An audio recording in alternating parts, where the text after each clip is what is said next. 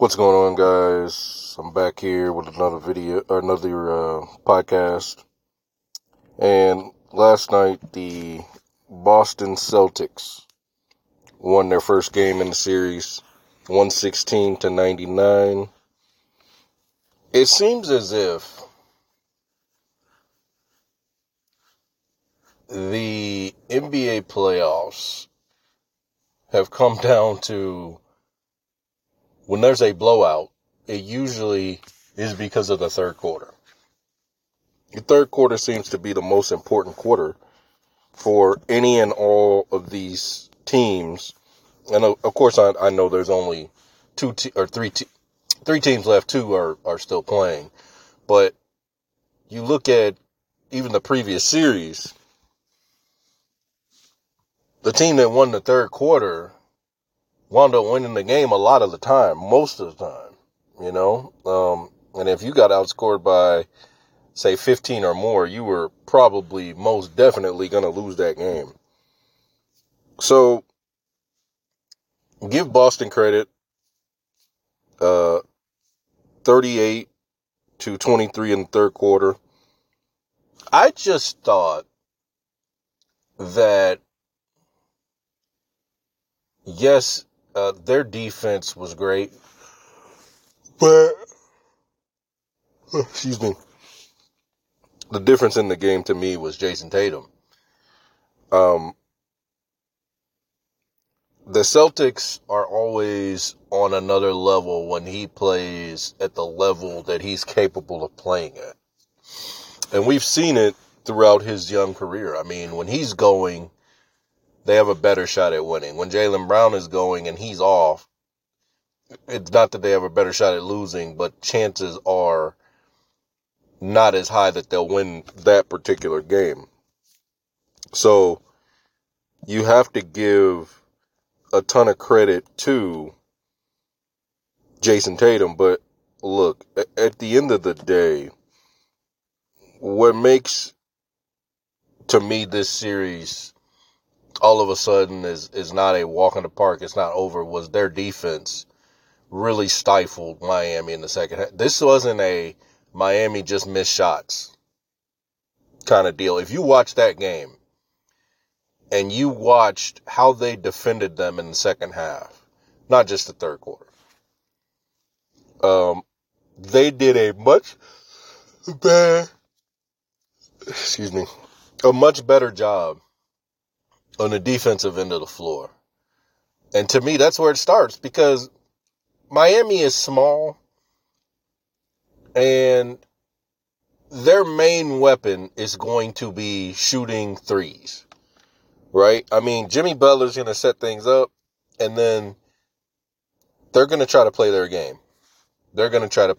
And I thought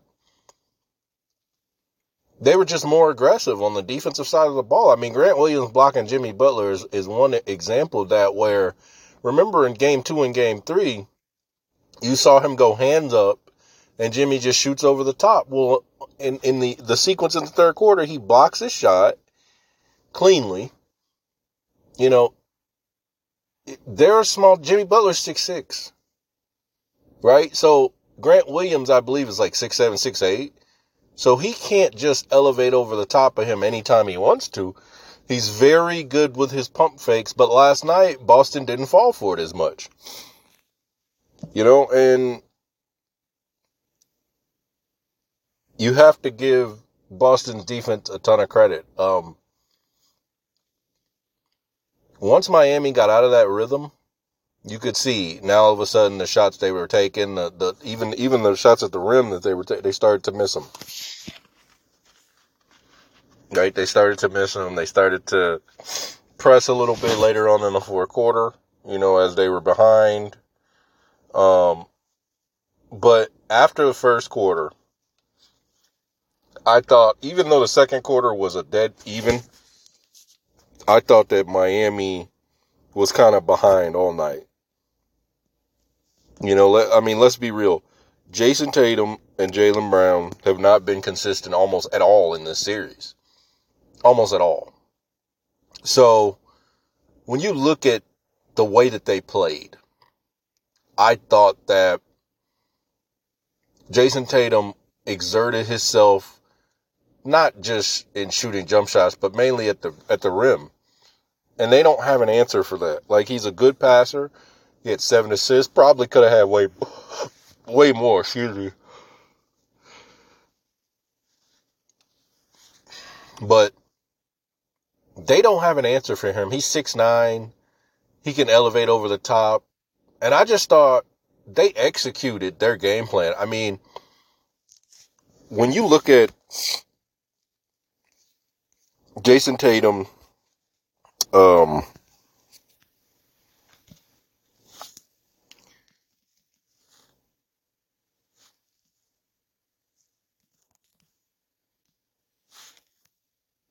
I'm trying to take a look here at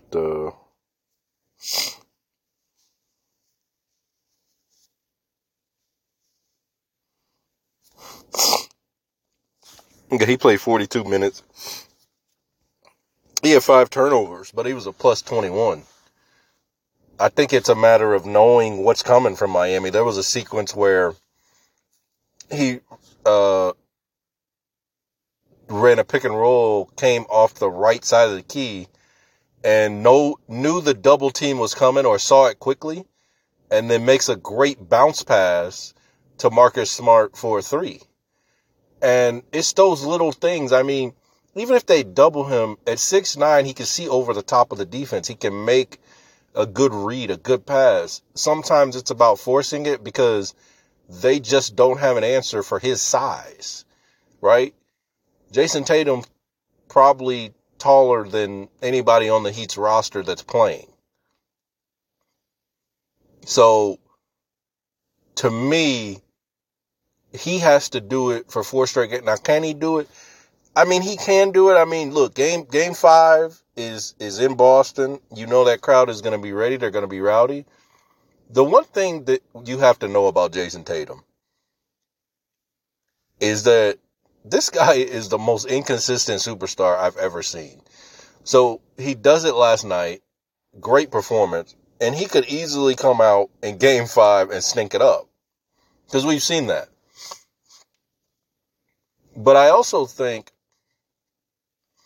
there was a look in the Celtics' eye last night of, we got this. We know what we're facing, and it's about execution. Like, even on their when they would hit a 3, they weren't ultra celebrating when they went to timeouts. They weren't hyped up, and that was the bench. The guys who were on the floor, those guys were locked in last night. And that's dangerous because we know they're more talented than Miami. It's a matter of them putting it all together every single game. Now, with them having to do that, that makes a difference, right? And again, what you have to do in these series is you have to look at them honestly, okay? Miami's already beaten them 3 times. So to say that, they can't beat them or we know that they only need one more. They only need one more, and they got one more game in Miami, but game 7 would be in Boston if it comes to that, right? But you look back over the last 2 rounds, and again, the reason that I said, like, remember yesterday, I said, I don't think Denver's going to lose again. And people are like, yeah, but what about Jimmy Butler? The thing about Jimmy Butler is, look at the first 2 rounds, okay? Number 1, he didn't have to, Giannis was hurt. And that's not me making an excuse for the Bucks, but of course it makes a difference on the Bucks defense, okay? So, look at every defender he's going against. Jrue Holiday, 6'4". Pat Connaughton, 6'5" on a good day. Joe Ingles is 6'8", but slow-footed. Grayson Allen is 6'3", 6'4". I mean, he's going against short guy. He's 6'6". So it makes it a lot easier for me to play 5 out, right? Not necessarily 5 out because Bam's on the floor, but you play some version of 5 out or 4 out, whatever it is. And when Jimmy can get to the rim, at will. Giannis isn't there to block his shot. Brook Lopez is a good rim protector, not a great rim protector, right? And he had to worry about someone who was shooting threes, right? Because of the way their lineup was constructed, right? So again, in round one, he went nuts. He went haywire, give him credit, but he was facing a lot of short defenders. In round two, when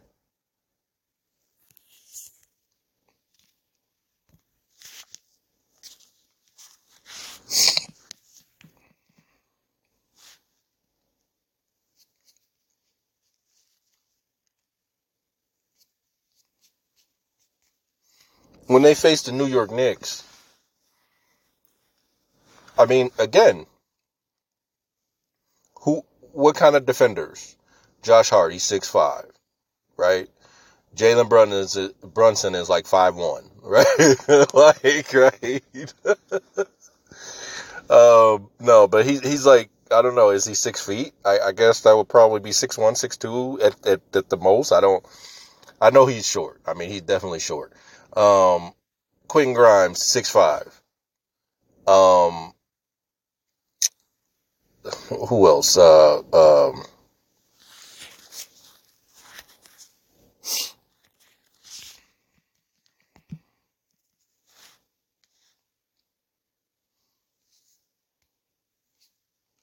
RJ Barrett is 6'8", 6'9", but he would just run him off screens, right? Get rid of him. He's too big, right? And Emmanuel Quigley, who played awful, but he was hurt. Yeah, everybody's hurt, but he was hurt. He's about 6'2", 6'3". Obi Toppin's not really a defender like that. So, I mean, again, you're facing shorter guys. It makes it a lot easier to manipulate the defense and to get what you want on the offensive side of the ball, right? Especially because double teams are coming, right? But in this series, Jaylen Brown 6'7", Jason Tatum 6'9", Grant Williams is 6'7", 6'8". What's his name? Derek White. Derek White's only 6'4", 6'5", but he's a very good defender, right? What is that kid's name? Bronson. Bronson's 6'4", 6'5". So you can see that it's a little bit different in terms of who can I consistently pick on, right? Who are they going to leave in single coverage to guard me, right? Because I look at it and I say, you look at that game last night, and Boston basically said, if one of our better defenders are on you, we're not going to double you in terms of size. We're not going to double you because we don't have to. We're going to let Grant Williams play you one-on-one, and we'll take our chances with the results, right? Because at the end of the day, Jimmy Butler is a very good player, but look, man, he still has his limit. I'm sorry for the yawning, guys. He still has his limitations, right? Like anybody. But size is something that can't be taught. And eventually it matters. It makes a difference. So to me, this series, it turned, in my opinion, I honestly do believe that the Celtics are about to make a comeback. No matter what happens from here on out, the pressure is no longer on the Celtics, right? Now, if it gets to Game 7, I think the pressure would be on them, but,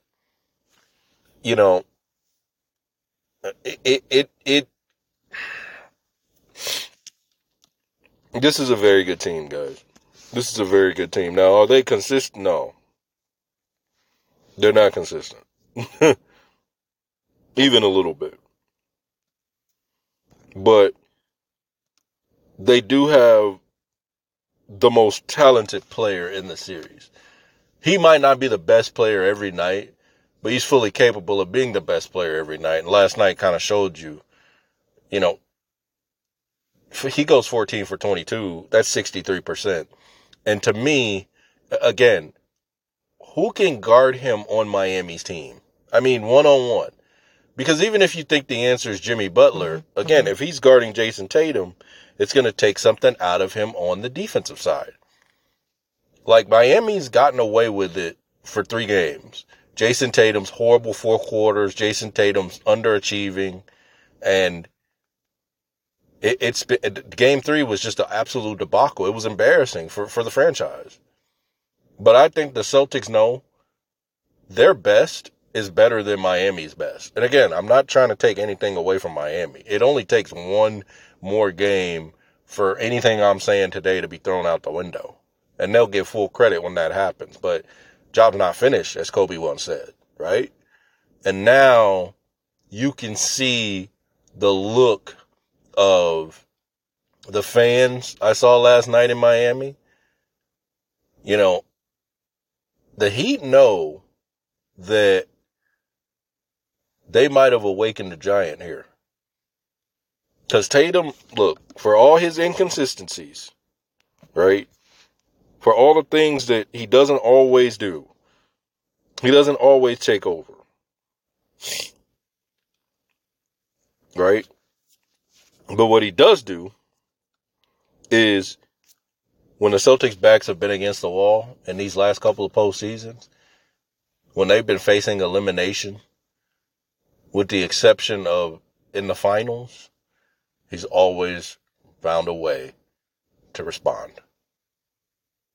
So, looking forward to Game 5 tomorrow. I do think this is a completely different series, though. I really do. And Chuck said last night he thinks they're going to blow them out by 20. He said it's really Game 6. I can see why he would think that. Again, the more talented team lost 3 straight games to this Miami team. But I just thought the execution for Boston, defensively was one thing, but offensively, they really just executed so well last night. You go back and look at that game. I really thought that was the difference in the game, was the execution. Right? It wasn't like Jason Tatum hit a few shots, but the overall execution of the group, they hit their open shots. They were passing the ball around. They were unselfish. And I thought they were doing that even in the first few games. But again, guys, one thing you have to understand about basketball is that momentum is a thing. It absolutely is a thing. But also defense and hitting shots is contagious, right? When you hit shots, it does energize your defense. Right? When you hit threes and you see your teammates are out there hitting three, it helps. And then you run down, you get stops, you get a stop, and then you run out, you get a layup on a fast break or a dunk or a 3, whatever it is. Those things all contribute to your energy level. And I thought, look, the first 3 games, their energy level, not to say it wasn't high in Game 1 and Game 2, those were closer games. Game 3, again, that was a debacle. Absolute debacle. But if you're going to shoot 51%, this is Boston, and you only have 10 turnovers, I mean, you're going to win a lot of games in this league, right? What do they have? 28 assists, which is a good percent. You only have 15 non-assists, which a lot came from Jason Tatum. He actually, had a lot of isolation scoring. But, yeah, I mean, I think this series is a completely different animal now. I really do. And momentum in the playoffs, I've always said the NHL and the NBA, and even Major League Baseball, I don't think momentum exists game to game. But with that said, I do think that because every game is its own entity. Remember last year in the finals, Boston's up 2-1. In Game 4, Curry goes nuts, right? He goes for 40-something. And they win. In Game 5, the Celtics said, we're basically going to trap. We're going to trap every single time, and we're going to make sure that Curry can't get off. Well, then everybody else went off. Andrew Wiggins had a good game. Poole had a good game, right? And that's what I mean. Every game is not the same, even if you see the same coverage, right? And then in game 6, they decided, okay, we're going to have to mix it up, right? So we're going to mix some things up. We're going to trap sometimes. We're going to drop coverage sometimes. And Curry figured it out, but Boston also fell victim to Golden State's defense, right? Which got better every time in the series, right? Draymond Green was benched, then he wasn't. Every game is its own entity. Now in the NFL, I think the same thing because it's only one game, so I don't think you can carry momentum over. You could just as easily lose the next game no matter what, depending on who you are, right?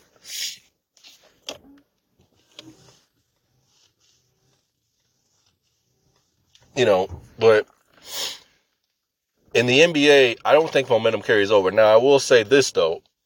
When there's missed opportunities like Miami had last night, Miami is fully capable of going on the road and beating Boston. That's not at all what I'm saying here. But what I am saying is it would have been a much different story. Like, let's say the series was 1-1 and then Boston lost the next 2 games. Now when they come home for game 5, it's a little bit of a different story. They're facing elimination. The crowd kind of thinks, hey, look, this series is probably over. Not to say they're not going to cheer or anything, but it's completely different circumstances than we saw game 3, which was basically a Miami Heat practice, right? Against air because the Celtics just didn't show up. Then game 4 where it was like everybody thinks we're dead now, but we come out and we play up to our potential and blow the doors off these guys. Now it's all about, okay, we're at home. Crowd's going to get in it. We got an opportunity to just take it one game at a time, but to make history, right? Let's take this thing back to Miami and then get it back here for games. I think that the storylines and what's actually on the court is what translates game to game, not momentum. Because if Boston comes out and shoots 30%, none of it's going to matter. That's what makes sports so great. That's why we watch, right? Because we don't know what's going to happen. So I appreciate you guys listening. Please continue to give me a like, give me a subscribe, and I will catch you on the next one.